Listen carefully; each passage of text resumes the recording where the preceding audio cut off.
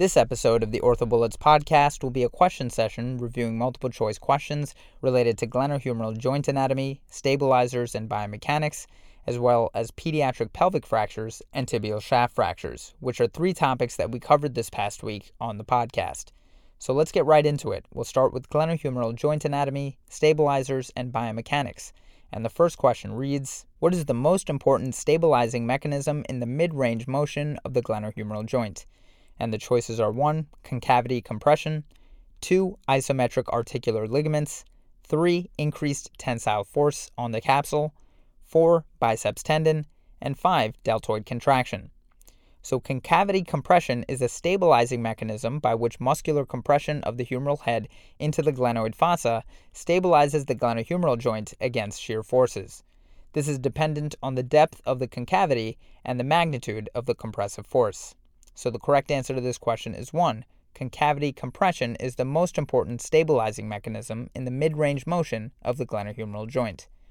Moving on to the next question, which of the following is considered a potential advantage of arthroscopic repair for anterior instability of the shoulder? And the choices are 1.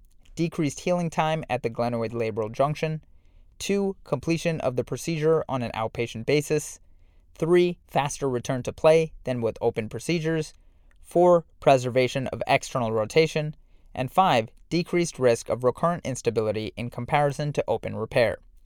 So arthroscopic anterior labral repair spares the subscapularis and does not require significant mobilization or incision of the anterior capsule. Therefore, it is less likely to result in significant impairment in external rotation of the glenohumeral joint when compared with traditional open stabilization procedures. Recurrent instability rates are either slightly higher or equivalent to open procedures. Both procedures can be performed on an outpatient basis and require generally identical recovery times. So the correct answer to this question is 4. Preservation of external rotation. Moving on to the next question, a cord-like middle glenohumeral ligament and absent anterosuperior labrum complex can be a normal anatomic capsulolabral variant.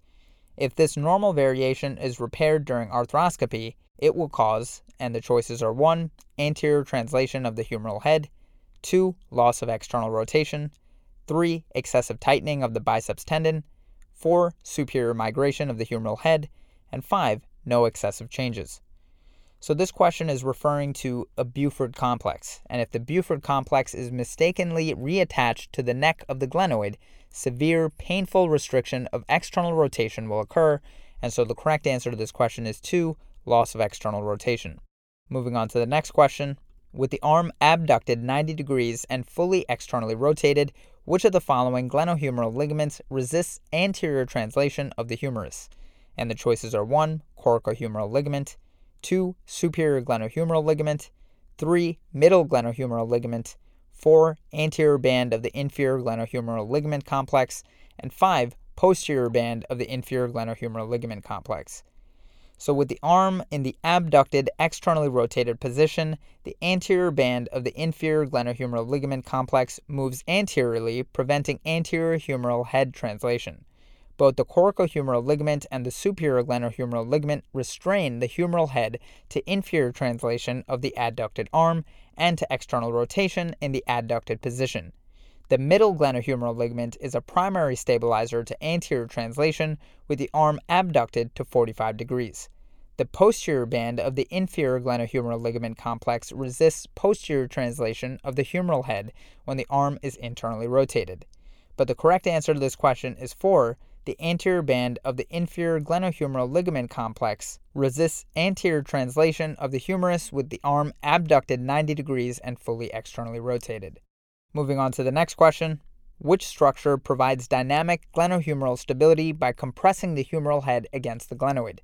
And the choices are 1. Superior glenohumeral ligament, 2. Middle glenohumeral ligament, 3. teres major muscle, 4. The deltoid muscle, and 5. The rotator cuff muscles. So the rotator cuff is the main dynamic stabilizer of the glenohumeral joint, making 5 the correct answer to this question. The rotator cuff functions most at mid-range motion, not at the extremes of range of motion. The superior glenohumeral ligament is a static stabilizer and resists inferior translation at 0 degrees of abduction. The middle glenohumeral ligament is a static stabilizer and resists anterior translation in the mid-range of abduction, approximately 45 degrees in external rotation. The teres major adducts and medially rotates the arm and is not a significant stabilizer of the glenohumeral joint. The deltoid muscle primarily abducts the arm and is not the major stabilizer of the glenohumeral joint. Moving on to the next question. The superior glenohumeral ligament is under the greatest stress when the humeral head and arm are in which of the following positions? And the choices are 1. Anteriorly translated with the arm in 90 degrees of abduction and externally rotated. 2. Inferiorly translated with the arm in 5 degrees of adduction. 3. Anteriorly translated with the arm in 90 degrees of abduction and internally rotated. 4. Inferiorly translated with the arm in 45 degrees of abduction and internal rotation. And 5. Inferiorly translated with the arm in 90 degrees of abduction and neutral rotation. So the role of each glenohumeral ligament has been clearly defined by previous cadaveric studies that have sectioned different ligaments during different periods of stress on the glenohumeral joint. These studies have demonstrated that the superior glenohumeral ligament provides the most restraint to the shoulder joint when the arm is at 0 degrees of abduction or an adduction and pulled inferiorly. So the correct answer to this question is 2. The superior glenohumeral ligament is under the greatest stress when the humeral head and arm are inferiorly translated with the arm in 5 degrees of adduction. Warner et al. Tested 11 cadavers with varying amounts of abduction and rotation to see what ligaments provided specific directional stability to the shoulder joint. They found that the anterior and posterior bands of the inferior glenohumeral ligament provided the most restraint when the arm was abducted. In addition, they found the superior glenohumeral ligament provided the most restraint when the arm was at 0 degrees of abduction and pulled inferiorly. Moving on to the next question. Besides the biceps tendon, which of the following structures also pass through the rotator interval? And the choices are 1. The coracohumeral ligament only. 2. The coracohumeral and superior glenohumeral ligaments. 3. The coracohumeral superior and middle glenohumeral ligaments. 4. The superior and middle glenohumeral ligaments. And 5. The superior glenohumeral ligament only. So the rotator cuff is perforated anterosuperiorly by the coracoid process, which separates the anterior border of the supraspinatus tendon from the superior border of the subscapularis tendon, creating the triangular rotator interval, which is bridged by capsule. The base of the interval is the coracoid process, from which capsular tissue, or the coracohumeral ligament, originates. The transverse humeral ligament at the biceps intertubercular sulcus forms the apex of the rotator interval. The coracohumeral and superior glenohumeral ligaments are considered to be structural contents of the rotator interval capsule, but each have separate origins and insertions. These ligaments are considered to be the most constant structures of the fibrous joint capsule. R.A. et al. Performed cadaver dissections to describe the anatomy as it relates to reconstructing the bicep sling as it exits the interval in cases of bicep subluxation. They note that an intact superior border of subscapularis is needed, as well as tension in the superior glenohumeral ligament. Yang et al. Reported a descriptive anatomy study on the coracohumeral ligament. All were located in the rotator interval, originated from the lateral aspect of the base of the coracoid process, and had histology more consistent with capsule than ligament. So again, the correct answer to this question is 2. The coracohumeral and superior glenohumeral ligaments also pass through the rotator interval along with the biceps tendon. And moving on to the final question, which of the following is considered the primary static restraint to anterior glenohumeral translation with the arm in 90 degrees of abduction? And the choices are 1. Shape of the bony articulation. 2. Negative intra-articular pressure. 3. Superior glenohumeral ligament complex. 4. Middle glenohumeral ligament complex. And 5. Inferior glenohumeral ligament complex. So the geometry of the bony articulation is inherently unstable. The rotator cuff is a dynamic stabilizer, and capsulolabral tissues are considered static stabilizers, as we previously discussed. With the arm at 90 degrees of abduction, the anterior band of the inferior glenohumeral ligament complex is the primary static stabilizer to anterior translation. The middle glenohumeral ligament resists anterior translation at 45 degrees of abduction. The superior glenohumeral ligament resists inferior translation with the arm at one side. O'Brien et al. describe the functional anatomy of the inferior glenohumeral complex based on a series of cadaveric dissections. They note that its orientation and design support the functional concept of this single structure as an important anterior and posterior stabilizer of the shoulder joint. So the correct answer to this question is 5. Inferior glenohumeral ligament complex is considered the primary static restraint to anterior glenohumeral translation with the arm in 90 degrees of abduction. Moving on to the next topic of pediatric pelvic fractures, the first question reads, a 14-year-old boy presents with right groin pain, which occurred during soccer practice. He reports hearing a snap and immediate pain. On physical exam, he has pain over the right hip with resisted knee extension. The radiograph reveals an avulsion fracture at the anterior-inferior iliac spine, otherwise known as the AIIS. Which muscle origin is at the site of injury? And the choices are 1. Sartorius, 2. Long head of the biceps femoris, 3. The gluteus minimus, 4. The iliopsoas, and 5. The rectus femoris.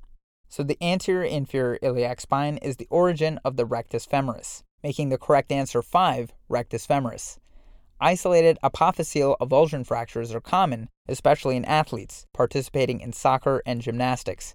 Pain at the hip with resisted knee extension is indicative of the rectus femoris origin. Rossi et al. Reviewed 203 pelvic avulsion fractures in 198 patients in competitive athletes. Pelvic avulsion fractures most commonly occurred at the ischiotuberosity, followed by the AIIS. Soccer players and gymnasts were the most commonly injured. Reyna et al. Reports a case report on twins who suffered identical rectus femoris avulsion fractures at the level of the AIIS within 1 year of one another. Both healed with conservative treatment. To quickly go over the incorrect answers, answer 1, Sartorius, is incorrect as it originates at the anterior superior iliac spine. Answer 2, the long head of the biceps, is incorrect as it originates at the posterior ischiotuberosity. Answer 3 is incorrect as the gluteus minimus origin is at the dorsal origin of the iliac wing along the inferior edge of the gluteal lines. And answer 4 is incorrect as the iliopsoas origin is the confluence of the iliacus and the psoas, which originate within the iliac fossa and the transverse process of the L1 to L5 vertebrae. And moving on to the final question of this topic, a 6-year-old boy is hit by a car while crossing the street. He is intubated at the scene. A radiograph of his pelvis shows a type 4 disruption of the anterior and posterior pelvic ring, or a symphyseal and right SI joint diastasis. He is hemodynamically stable and has no genitourinary injuries. CT scan of his abdomen and pelvis confirms symphyseal diastasis measuring 1.2 centimeters and a right sacroiliac joint diastasis measuring 0.7 centimeters. What is the most appropriate next step in management? And the choices are 1. Bed rest followed by progressive mobilization, 2. Bedside reduction using an external fixator, 3. Temporary pelvic binder placement followed by delayed external fixation, 4. Elective anterior symphyseal pinning and posterior sacroiliac screw placement, and 5. Elective anterior symphyseal plating and posterior sacroiliac plating. So this child has an open book injury to the pelvic ring, resulting in anterior and posterior pelvic ring disruption, which is a stable that is less than 2 centimeter displacement to Rhodes-Sieg type 4 injury. Treatment for this type of injury is non-operative. If the displacement were greater than 2 centimeters, closed reduction would be necessary. Children sustain less severe pelvic fractures and more single bone fractures because of greater bone plasticity, thicker cartilage, and increased elasticity of the symphysis pubis and SI joints. High-energy mechanisms are necessary to cause fractures. Hemorrhage is rare because of the ability of children's smaller vessels to vasoconstrict more readily than atherosclerotic adult vessels. Prognosis is better than in adults, and there are fewer long-term complications. Death is usually because of concomitant serious injuries. Banerjee et al. Reviewed 44 pediatric pelvic fractures presenting over 10 years. They found that the most common mechanism was pedestrian hit by a car. In their cohort, only 4 fractures were unstable and only 1 fracture required surgery, with an external fixation for an unstable open book injury. Holden et al. Reviewed pediatric pelvic fractures. They recommend that types 1 and 2 fractures be treated with protected weight bearing and type 3 fractures be treated with weight bearing as tolerated. They also recommend that acetabular extension be treated with non-weight-bearing and or spica casting, and stable type 4 fractures be treated with bed rest and or spica casting. So again, the correct answer to this question is 1, bed rest followed by progressive mobilization. And moving on to the final topic of tibial shaft fractures, the first question reads, what is the most common type of malalignment after intramedullary nailing of a distal 1/3 extra-articular tibia fracture using an infrapatellar approach when compared with plating? And the choices are 1, varus, 2, valgus, 3, translational, 4, shortening, and 5, apex anterior. So the most common type of malalignment after intramedullary nailing of a distal 1/3 extra-articular tibia fracture using an infrapatellar approach when compared with plating is valgus malalignment, making the correct answer 2. Fixation of distal 1/3 tibial shaft fractures can be successfully treated with either intramedullary nailing or plating. The literature describes advantages and disadvantages to both approaches. However, intramedullary nailing has been shown to lead to increased rates of valgus malunion. Recent studies have shown that using a suprapatellar approach may decrease the incidence of valgus malalignment. Vallier et al. Performed a randomized prospective study to compare plate and nail stabilization for distal tibia shaft fractures by assessing complications and secondary procedures. 104 patients were randomized to either reamed intramedullary nailing or medial distal tibia plate fixation. Primary angular malalignment was identified in 17 patients, or 16.3%. This included 4 patients treated with tibial plating, or 8.3%, and 13 patients treated with nails, or 23%, with a p-value of 0.02. 8 of these, or 7.7% of all patients, had malalignment between 6 degrees and 10 degrees of angulation. Valgus was the most common angular deformity, accounting for 70% of angular deformity cases. Avalucia et al. Looked at the immediate postoperative alignment of distal tibia fractures within 5 centimeters of the tibial plafond, treated with suprapatellar intramedullary nail insertion compared with the infrapatellar technique. They found primary angular malalignment of greater than or equal to 5 degrees occurred in 35 or 26.1% of patients with infrapatellar intramedullary nail insertion and in 5 or 3.8% of patients who underwent suprapatellar intramedullary nail insertion.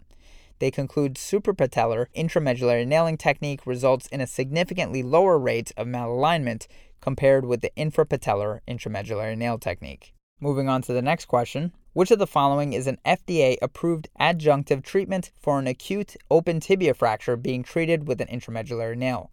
And the choices are 1, calcitonin, 2, RHBMP2, 3, RHBMP7, 4, teriparatide, and 5, bisphosphonates. So RHBMP2 has FDA approval for use when treating acute open tibia fractures with an intramedullary nail, making 2 the correct answer to this question. Open tibial shaft fractures can present many treatment challenges. Although its use remains somewhat controversial, RHBMP2 has been shown to have many positive effects when used to treat acute open tibia fractures. These benefits include accelerated early fracture healing, decreased rates of hardware failure, decreased need for subsequent bone grafting procedures, and decreased infection rates. RHBMP2 does have FDA approval specifically for use in open tibia fractures being treated with an intramedullary nail.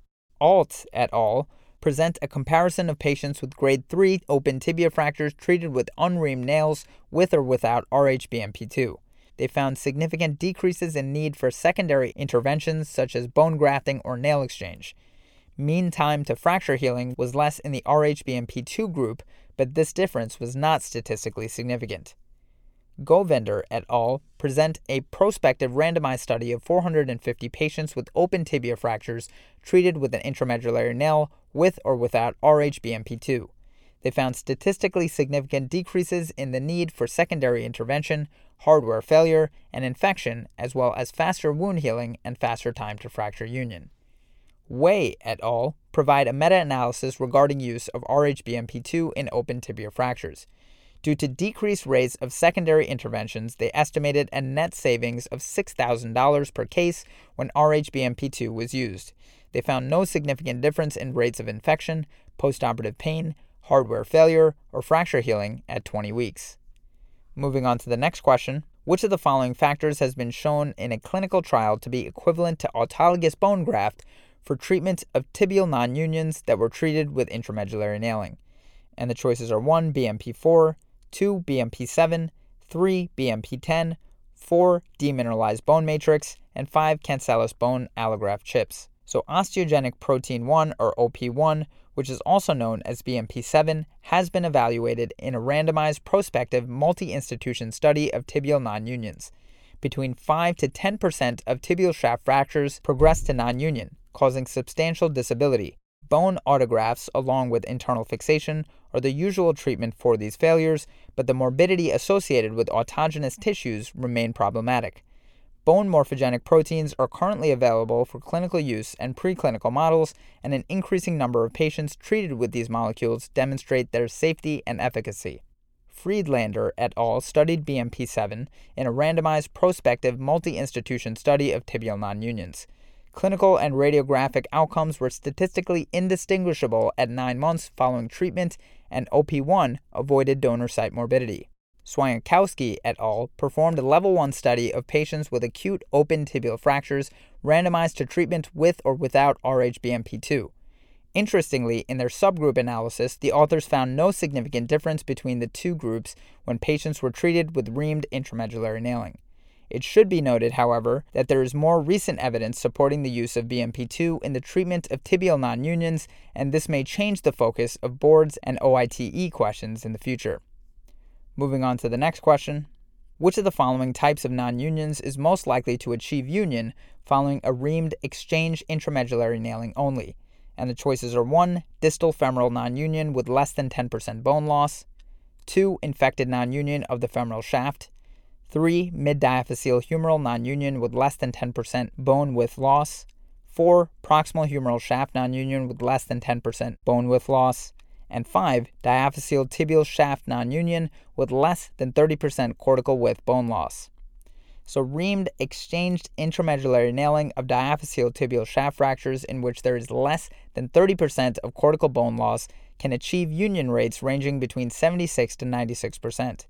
In a review article, Brinker et al. Discusses the indications and limitations of exchange nailing of ununited fractures. Biological as well as mechanical factors contribute to the healing of non-unions. Anatomically, multiple studies cited in this review article demonstrate that distal femoral non-unions do not readily achieve union following exchange nailing. Humerus non-unions, both diaphyseal and proximal locations, more readily achieve union with plate fixation and bone grafting, according to the article cited in this review as well. Benaskowitz et al. Also discusses the difficulties with exchange nailing of femoral non-unions, with a large percentage of patients requiring additional surgeries to achieve union. Templeman et al. Discusses the successful results of reamed exchange intramedullary nailing of delayed union and non-union of the tibial shaft. The authors recommend the use of bone graft only when there is substantial bone loss, usually exceeding 30% of the cortical diameter. So the correct answer to this question is 5. Diaphyseal tibial shaft non-union with less than 30% cortical width bone loss is most likely to achieve union following a reamed exchange intramedullary nailing only. Moving on to the next question. In each of the following scenarios, atrophic fracture non-union occurred after initial treatment with intramedullary nail fixation. Which scenario has been shown to have the highest rate of osseous union if treated with exchange intramedullary nailing? And the choices are 1. Oligotrophic non-union of a comminuted humeral shaft fracture, 2. Oligotrophic non-union of a transverse humeral shaft fracture, 3. Oligotrophic non-union of an oblique distal femur fracture, 4. Oligotrophic non-union of a comminuted tibial shaft fracture, and 5. Oligotrophic non-union of an oblique tibial shaft fracture. So reamed exchange nailing is recommended for the management of aseptic non-unions of non-comminuted tibial shaft fractures. Union rates have been reported between 76 to 96% in large studies. Tibial exchange nailing promotes osseous bone healing of non-unions by providing biological and mechanical support. The biological support is provided by reaming the medullary canal. This increases periosteal blood flow and stimulates periosteal new bone formation. The mechanical support is provided by a larger diameter intramedullary nail, which increases the rigidity and strength of the nail. Brinker et al. Reviewed the concept of exchange nailing of non-united long bone fractures. They showed that exchange nailing is the most successful in the treatment of non-unions following closed or open fractures without substantial bone loss. Aseptic non-comminuted diaphyseal femoral and tibial shaft fractures showed the highest rates of union with exchange nailing, which were found to be 76 to 100% and 72 to 96% respectively. So the correct answer to this question is 5. Oligotrophic non-union of an oblique tibial shaft fracture has been shown to have the highest rate of osseous union if treated with exchange intramedullary nailing. Moving on to the next question. A 33-year-old male patient presents with a comminuted open tibia fracture after involvement in a motor vehicle crash. He has a history of smoking but is otherwise healthy. He is given antibiotics and taken immediately for irrigation and debridement, followed by an unreamed stainless steel intramedullary nail. Due to bone loss, there is a non-circumferential cortical defect measuring 12 millimeters at the fracture site. All of the following in this patient's history and presentation increase his risk for adverse outcome except, and the choices are 1. High energy mechanism of the injury, 2. Use of an unreamed nail, 3. Implant material, 4. Fracture gap, and 5. History of smoking. So of the factors listed, only the use of an unreamed intramedullary nail for an open tibia fracture has not been shown to increase the risk of adverse outcomes or the need for reoperation. So the correct answer to this question is 2. Use of an unreamed nail. The treatment of open tibia fractures with intramedullary nailing can be complicated by many factors. High energy mechanism of the injury, use of a stainless steel nail, residual fracture gap greater than 1 centimeter, and a history of smoking have all been shown to increase the risk of adverse outcomes. The use of reamed and unreamed nails for open tibia fractures have been studied, and no significant difference in outcome has been found. Shemich et al. Present data from a prospective randomized trial of tibia fractures treated with reamed or unreamed intramedullary nails. They found no difference in risk of adverse outcome between reamed and unreamed nails in open tibia fractures. They did, however, find an increased risk of adverse outcomes in high-energy mechanisms, use of stainless steel versus titanium, and a residual fracture gap of greater than 1 centimeter. They comment that their data did not show a significant increase in risk due to history of smoking, but cite other studies that have demonstrated such a relationship.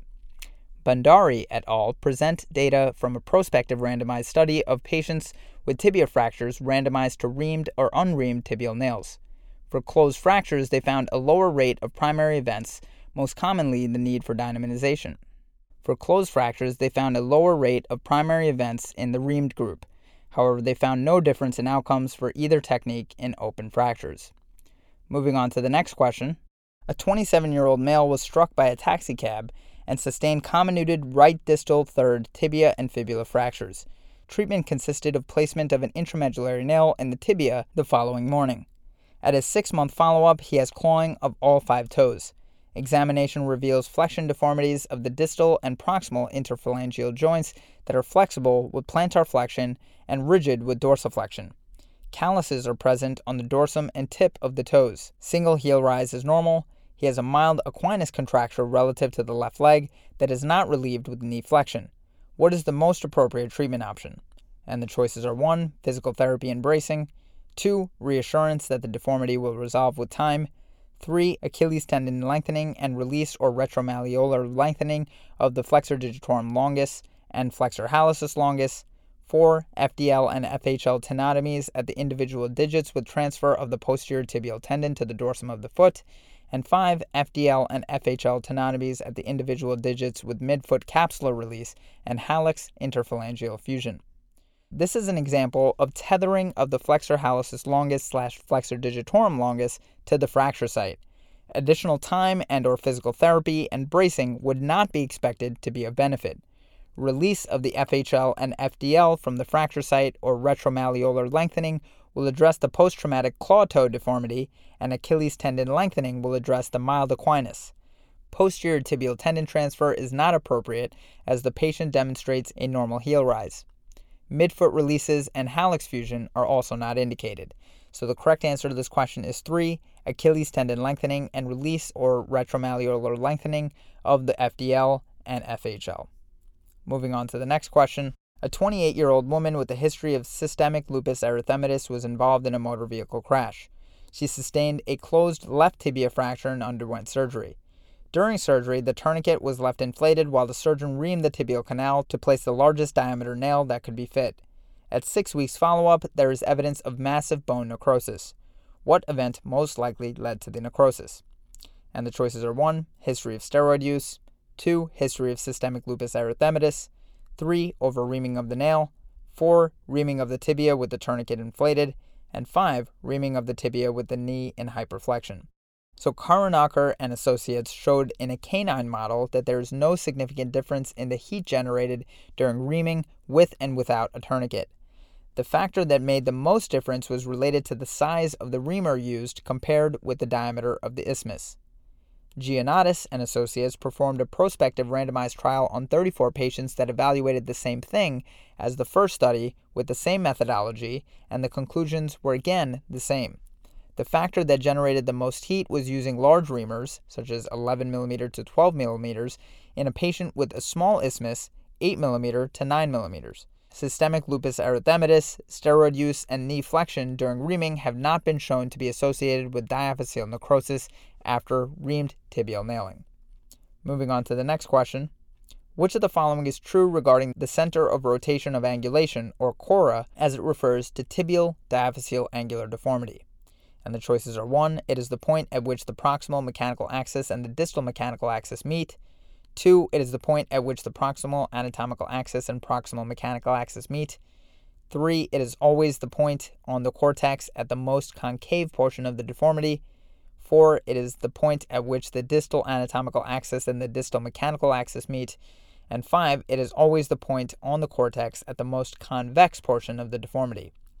So the center of rotation of angulation, or CORA, in diaphyseal tibial deformity is defined as the intersection of the proximal mechanical or anatomical axis and the distal mechanical or anatomical axis. So the correct answer to this question is 1. It is the point at which the proximal mechanical axis and the distal mechanical axis meet. Angular deformity of the femur or tibia involves angulation not only of the bone but also of its axes. When a bone is divided and angulated, the mechanical and anatomic axis of the bone are also divided into proximal and distal segments. The pairs of proximal and distal axis lines intersect to form an angle. The point at which the proximal and distal axis lines intersect is called the CORA. The axis line of the proximal bone segment is called the PMA or PAA, and axis line of the distal segment is called the DMA or DAA. In the tibia, because the mechanical and anatomical axes are almost the same, the PMA and PAA lines overlap, as do the DMA and DAA lines. Moving on to the next question. A 27-year-old male presented to the trauma bay following a motor vehicle crash and was diagnosed with a comminuted open tibia fracture. He was subsequently treated with an irrigation and debridement and unreamed intramedullary nail. At 4 months follow-up, despite some signs of healing, the fracture is not fully united. Which of the following is true? And the choices are 1. Patient should be scheduled for exchange nailing. 2. Use of an unreamed nail increased this patient's risk of infection. 3. Use of an unreamed nail increased this patient's risk of non-union. 4. Patient should continue to be observed without intervention. And 5. Use of an unreamed nail decreased this patient's risk of infection. So tibia fractures, open or closed, when treated with an intramedullary nail can take 6 months or longer to achieve clinical and radiographic healing and should be observed for at least 6 months before secondary intervention is considered. So the correct answer to this question is 4. Patients should continue to be observed without intervention. Open tibia fractures should be managed with debridement and irrigation initially. The choice of definitive fixation between reamed and unreamed nailing remains controversial. Recent randomized controlled studies have examined the outcomes of reamed and unreamed nailing for both closed and open tibia shaft fractures. Bandari et al. Present a prospective randomized study of patients with tibia fractures randomized to reamed or unreamed tibial nails. Surgeons participating in the study were mandated to delay intervention for delayed union/non-union until 6 months after the initial procedure. The authors found that many tibia fractures in both the reamed and unreamed nailing groups progressed to union without secondary intervention with this 6-month delay. Finkmeyer et al. Present a prospective randomized trial of tibia fractures treated with reamed or unreamed intramedullary nails. For closed fractures, they found a higher rate of union at 4 months in the reamed group, but no difference at 6 or 12 months. There was no difference in union rates for open fractures at any time period. They found no difference in other variables such as infection or compartment syndrome. Moving on to the next question. A 25-year-old male pedestrian sustained a type 2 open tibia fracture after being struck by a car at 10 p.m. He was transported to a level 1 trauma hospital where he was given intravenous antibiotics and tetanus at 10:45 p.m. He underwent irrigation and debridement of the wound with 9 liters of saline solution and was treated with reamed intramedullary nail fixation at 11:45 p.m. A vacuum-assisted dressing was placed over a 5 by 3 centimeter skin deficit. What part of his overall treatment has been shown to reduce the risk of infection the most at the site of the injury? And the choices are 1. Early tetanus administration, 2. Early intravenous antibiotic administration, 3. Reamed intramedullary nail fixation, 4. Irrigation and debridement of the open fracture with 9 liters of solution, and 5. Vacuum-assisted dressings over the skin deficit. So the most important factor shown to reduce the risk of infection at the site of an open fracture is early intravenous antibiotic administration. So the correct answer to this question is 2.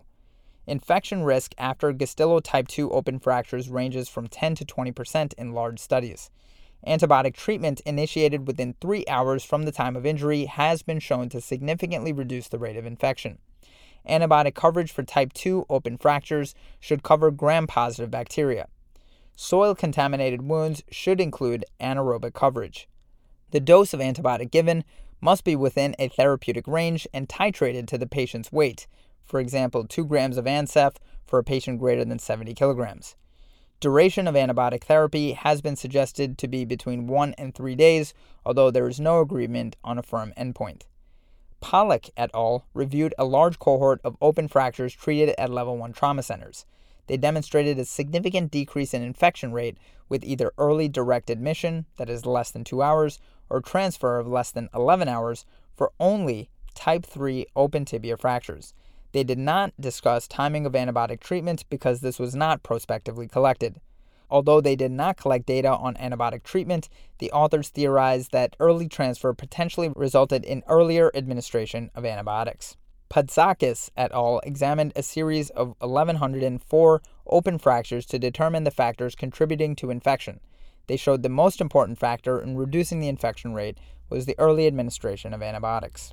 Moving on to the next question. Which of the following non-unions is appropriately treated with exchanged reamed nailing without bone graft augmentation? And the choices are 1. Infected tibial shaft non-union, 6 months status post-intramedullary nail fixation. 2. Oligotrophic humeral shaft non-union, 7 months status post-non-operative management. 3. Hypertrophic tibial shaft non-union, 7 months status post-intramedullary nail fixation. 4. Comminuted open tibial shaft non-union with segmental bone loss, 8 months status post-intramedullary nail fixation. And 5. Supracondylar femoral shaft non-union, 6 months status post-intramedullary nail fixation with 4 distal locking screws. So exchange nailing is indicated for non-unions of diaphyseal femoral and tibia fractures in the absence of infection, comminution, or segmental bone loss. Hypertrophic non-unions need better stability, that is, with an increased nail diameter, to achieve union, whereas atrophic non-unions often need better biology, like with a bone graft, flap coverage, etc. The article by Brinker et al. Reviews the indications for exchange nailing. They argue on the basis of the available literature that exchange nailing is an excellent choice for aseptic non-unions of non-comminuted diaphyseal femoral and tibia fractures.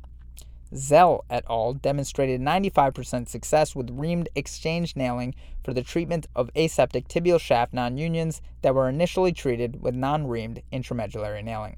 Moving on to the next question. Percutaneous placement of a lateral proximal tibial locking plate that extends down to the distal third of the leg is associated with postoperative decreased sensation of which of the following distributions? And the choices are 1. Medial hindfoot, 2. Lateral hindfoot, 3. First dorsal web space, 4. Dorsal midfoot, and 5. The plantar foot. So placement of long lateral tibial plates have been shown to have a risk of iatrogenic injury to the superficial peroneal nerve, which has a sensory distribution to the dorsal foot. The risk is seen especially with percutaneous approaches, such as those used with the List plate. But the correct answer to this question is 4. The dorsal midfoot is associated with postoperative decreased sensation from a percutaneous placement of a lateral proximal tibial locking plate that extends down to the distal third of the leg. The reference by DeAngelis et al. Found a risk of superficial peroneal injury with percutaneous screw placement of holes 11 to 13 in the List plate. The article by Roberts et al. Noted a slightly increased distance to the neurovascular bundle when interlocking tibial nails in a lateral to medial direction compared to medial to lateral locking, and slightly increased biomechanical strength when locking in a medial to lateral direction. The reference by Walensky et al. Notes a risk of iatrogenic injury to the deep peroneal nerve and anterior tibial artery with an anterolateral approach to the distal tibia, but notes the superficial peroneal nerve is safe with an appropriate exposure. Moving on to the next question. When discussing treatment options with a 35-year-old healthy male with an isolated closed tibial shaft fracture, the surgeon should inform him that in comparison to closed treatment, the advantages of intramedullary nail fixation include all of the following except, and the choices are 1. Quicker time to union, 2. Decreased risk of malunion, 3. Decreased risk of compartment syndrome, 4. Decreased risk of shortening, and 5. Quicker return to work. So all of the answer choices are correct except for number 3, decreased risk of compartment syndrome, as intramedullary nailing can actually increase the risk of compartment syndrome. In a study of 94 tibial fractures, Finkmeyer reported 10, or 11%, had compartment syndromes. 3 of the 10 patients developed the compartment syndrome postoperatively. In comparing intramedullary nailing to non-op, Bone et al. Showed that intramedullary nailing had a shorter time to union, with a mean of 18 versus 26 weeks with a p-value of 0.02. Lower non-union rates with 2% versus 10%, and a decreased incidence of shortening with 2% versus 27%, and a quicker return to work with a mean of 4 versus 6.5 months, but no difference in compartment syndrome with 0% in both groups.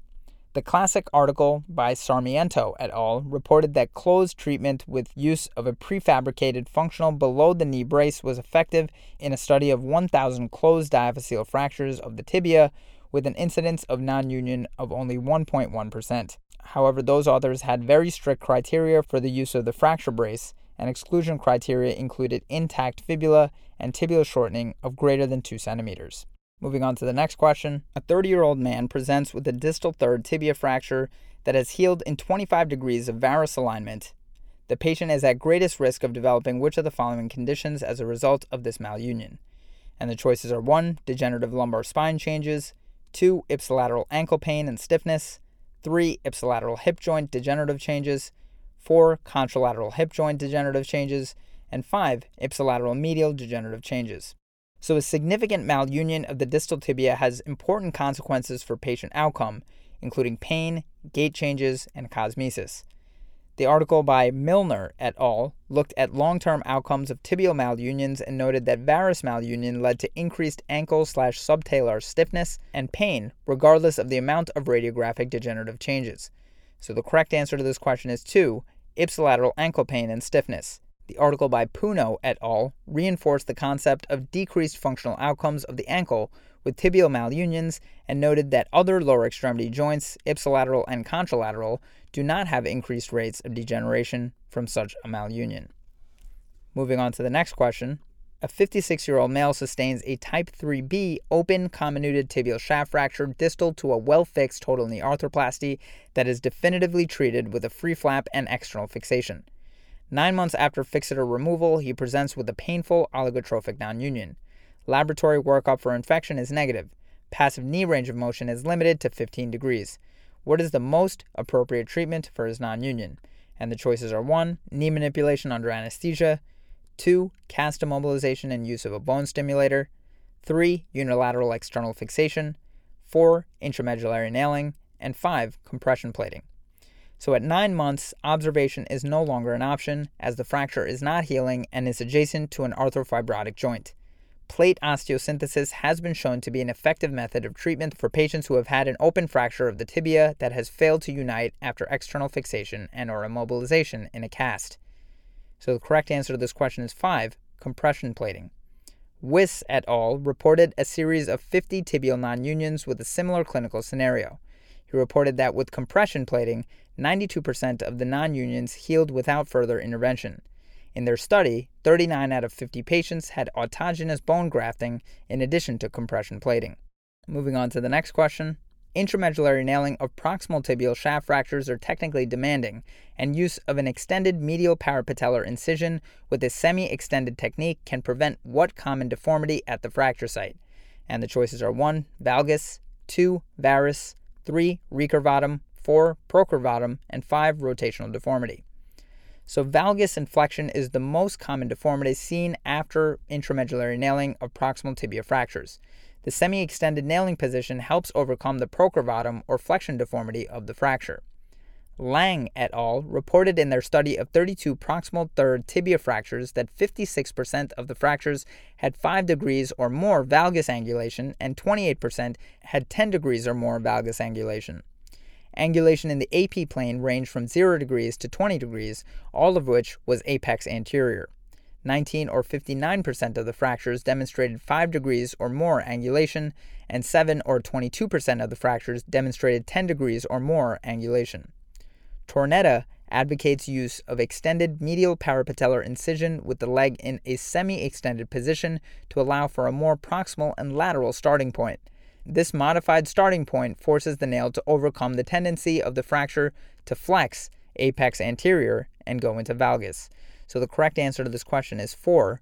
Procurvatum is the deformity that can be avoided using an extended medial parapatellar incision with the semi-extended technique. Moving on to the next question. Which of the following tibial injuries is most commonly treated with a staged open reduction and internal fixation with free flap soft tissue reconstruction? And the choices are 1. Type 3B intra-articular distal tibia fracture, 2. Type 3B segmental midshaft tibia fracture, 3. Type 3B transverse midshaft tibia fracture, 4. Type 3B Schatzker 1 proximal tibia fracture, and 5. Type 3C Schatzker 4 proximal tibia fracture. So by definition, with type 3B injuries, there is exposed bone after debridement, which will require a local or a free flap for coverage. Distal third 3B tibial shaft fractures are unique in that they usually require a free flap or reverse sural rotational flap to obtain adequate coverage. As stated in skeletal trauma, quote, as local donor muscles in the distal third of the tibia are almost non-existent, closure of an open plafond fracture or any extensive type 3B injury in this area will usually require free tissue transfer. The primary options are latissimus dorsi or rectus abdominis for large defects and gracilis for smaller wounds, end quote. In addition to the flaps mentioned here, others, including fasciocutaneous flaps and radial forearm flaps, are also utilized with success in this area. Typically, treatment of type 3B tibial shaft fractures should be staged. Initially, tetanus prophylaxis, antibiotics with gram-negative and positive coverage, and application of an external fixator with repeat INDs are employed for immediate fracture care. Plating is usually required in the presence of significant intra-articular fracture involvement.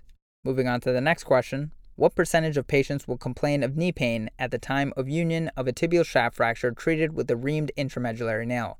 And the choices are 1. Less than 10%, 2. 10 to 33%, 3. 33 to 50%, 4. 50 to 75%, and 5. Greater than 75%.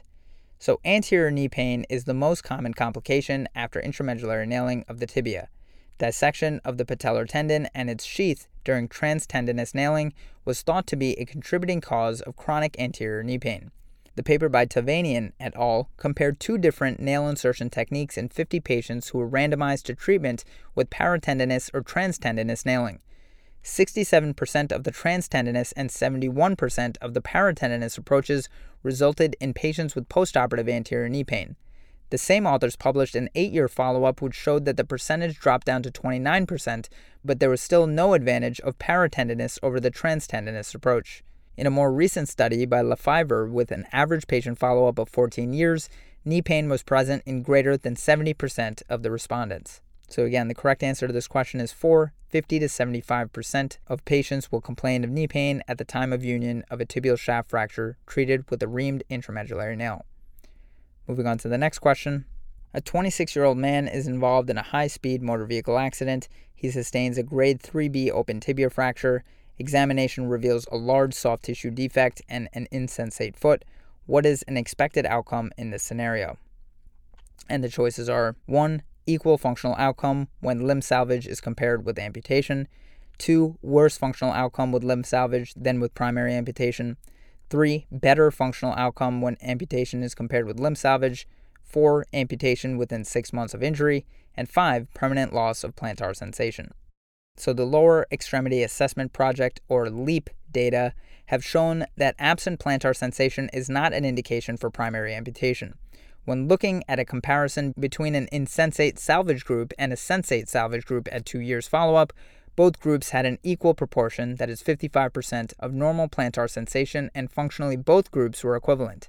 Absent plantar sensation at initial evaluation is not prognostic for long-term plantar sensory status or functional outcome. So again, the correct answer to this question is 1, equal functional outcome when limb salvage is compared with amputation.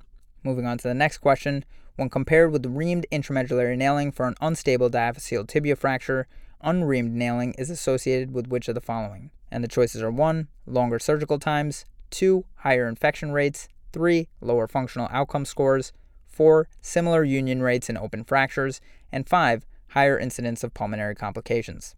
So this is a concept that we discussed in previous questions, but according to the SPRINT study, which is a large randomized controlled trial that has shown a benefit of reamed intramedullary nailing versus unreamed intramedullary nailing for closed tibial shaft fractures with regard to reoperation rates. However, there is no such association that exists for open tibial fractures. For example, union rates are the same for open fractures whether you're using a reamed or an unreamed nail. The infection rates are the same as is the functional outcome, and surgical time is potentially shorter for an unreamed nail. The potential pulmonary benefits from an unreamed nailing have never been clinically proven. But the correct answer to this question is 4. You have similar union rates in open fractures whether you're using a reamed or an unreamed nail. And the final question for this topic and this review session, when planning pin placement for external fixation of the tibia, what is the maximum extent of the knee capsular reflection from the subchondral joint line? And the choices are 1, 4 millimeters, 2, 6 millimeters, 3, 10 millimeters, 4, 14 millimeters, and 5, 20 millimeters. So intracapsular pin placement is a concern for septic arthritis. Reed and Associates and DeCoster and Associates have demonstrated that the maximum distal extent of the knee capsule is 14 millimeters from the subchondral line and occurs in the posterolateral region. The recommended placement of external fixation pins is greater than 14 millimeters from the subchondral line of the proximal tibia. So again, the correct answer to this question is 4, 14 millimeters. That's all for this question review session about glenohumeral joint anatomy, stabilizers, and biomechanics, as well as pediatric pelvic fractures and tibial shaft fractures. Hopefully that was helpful. This is the OrthoBullets podcast, a daily audio review session by OrthoBullets, the free learning and collaboration community for orthopedic surgery education. If you're enjoying the podcast so far, please consider leaving us a 5-star review on iTunes. It will help us spread the word and increase our discoverability tremendously. Thanks so much, and we'll see you all tomorrow.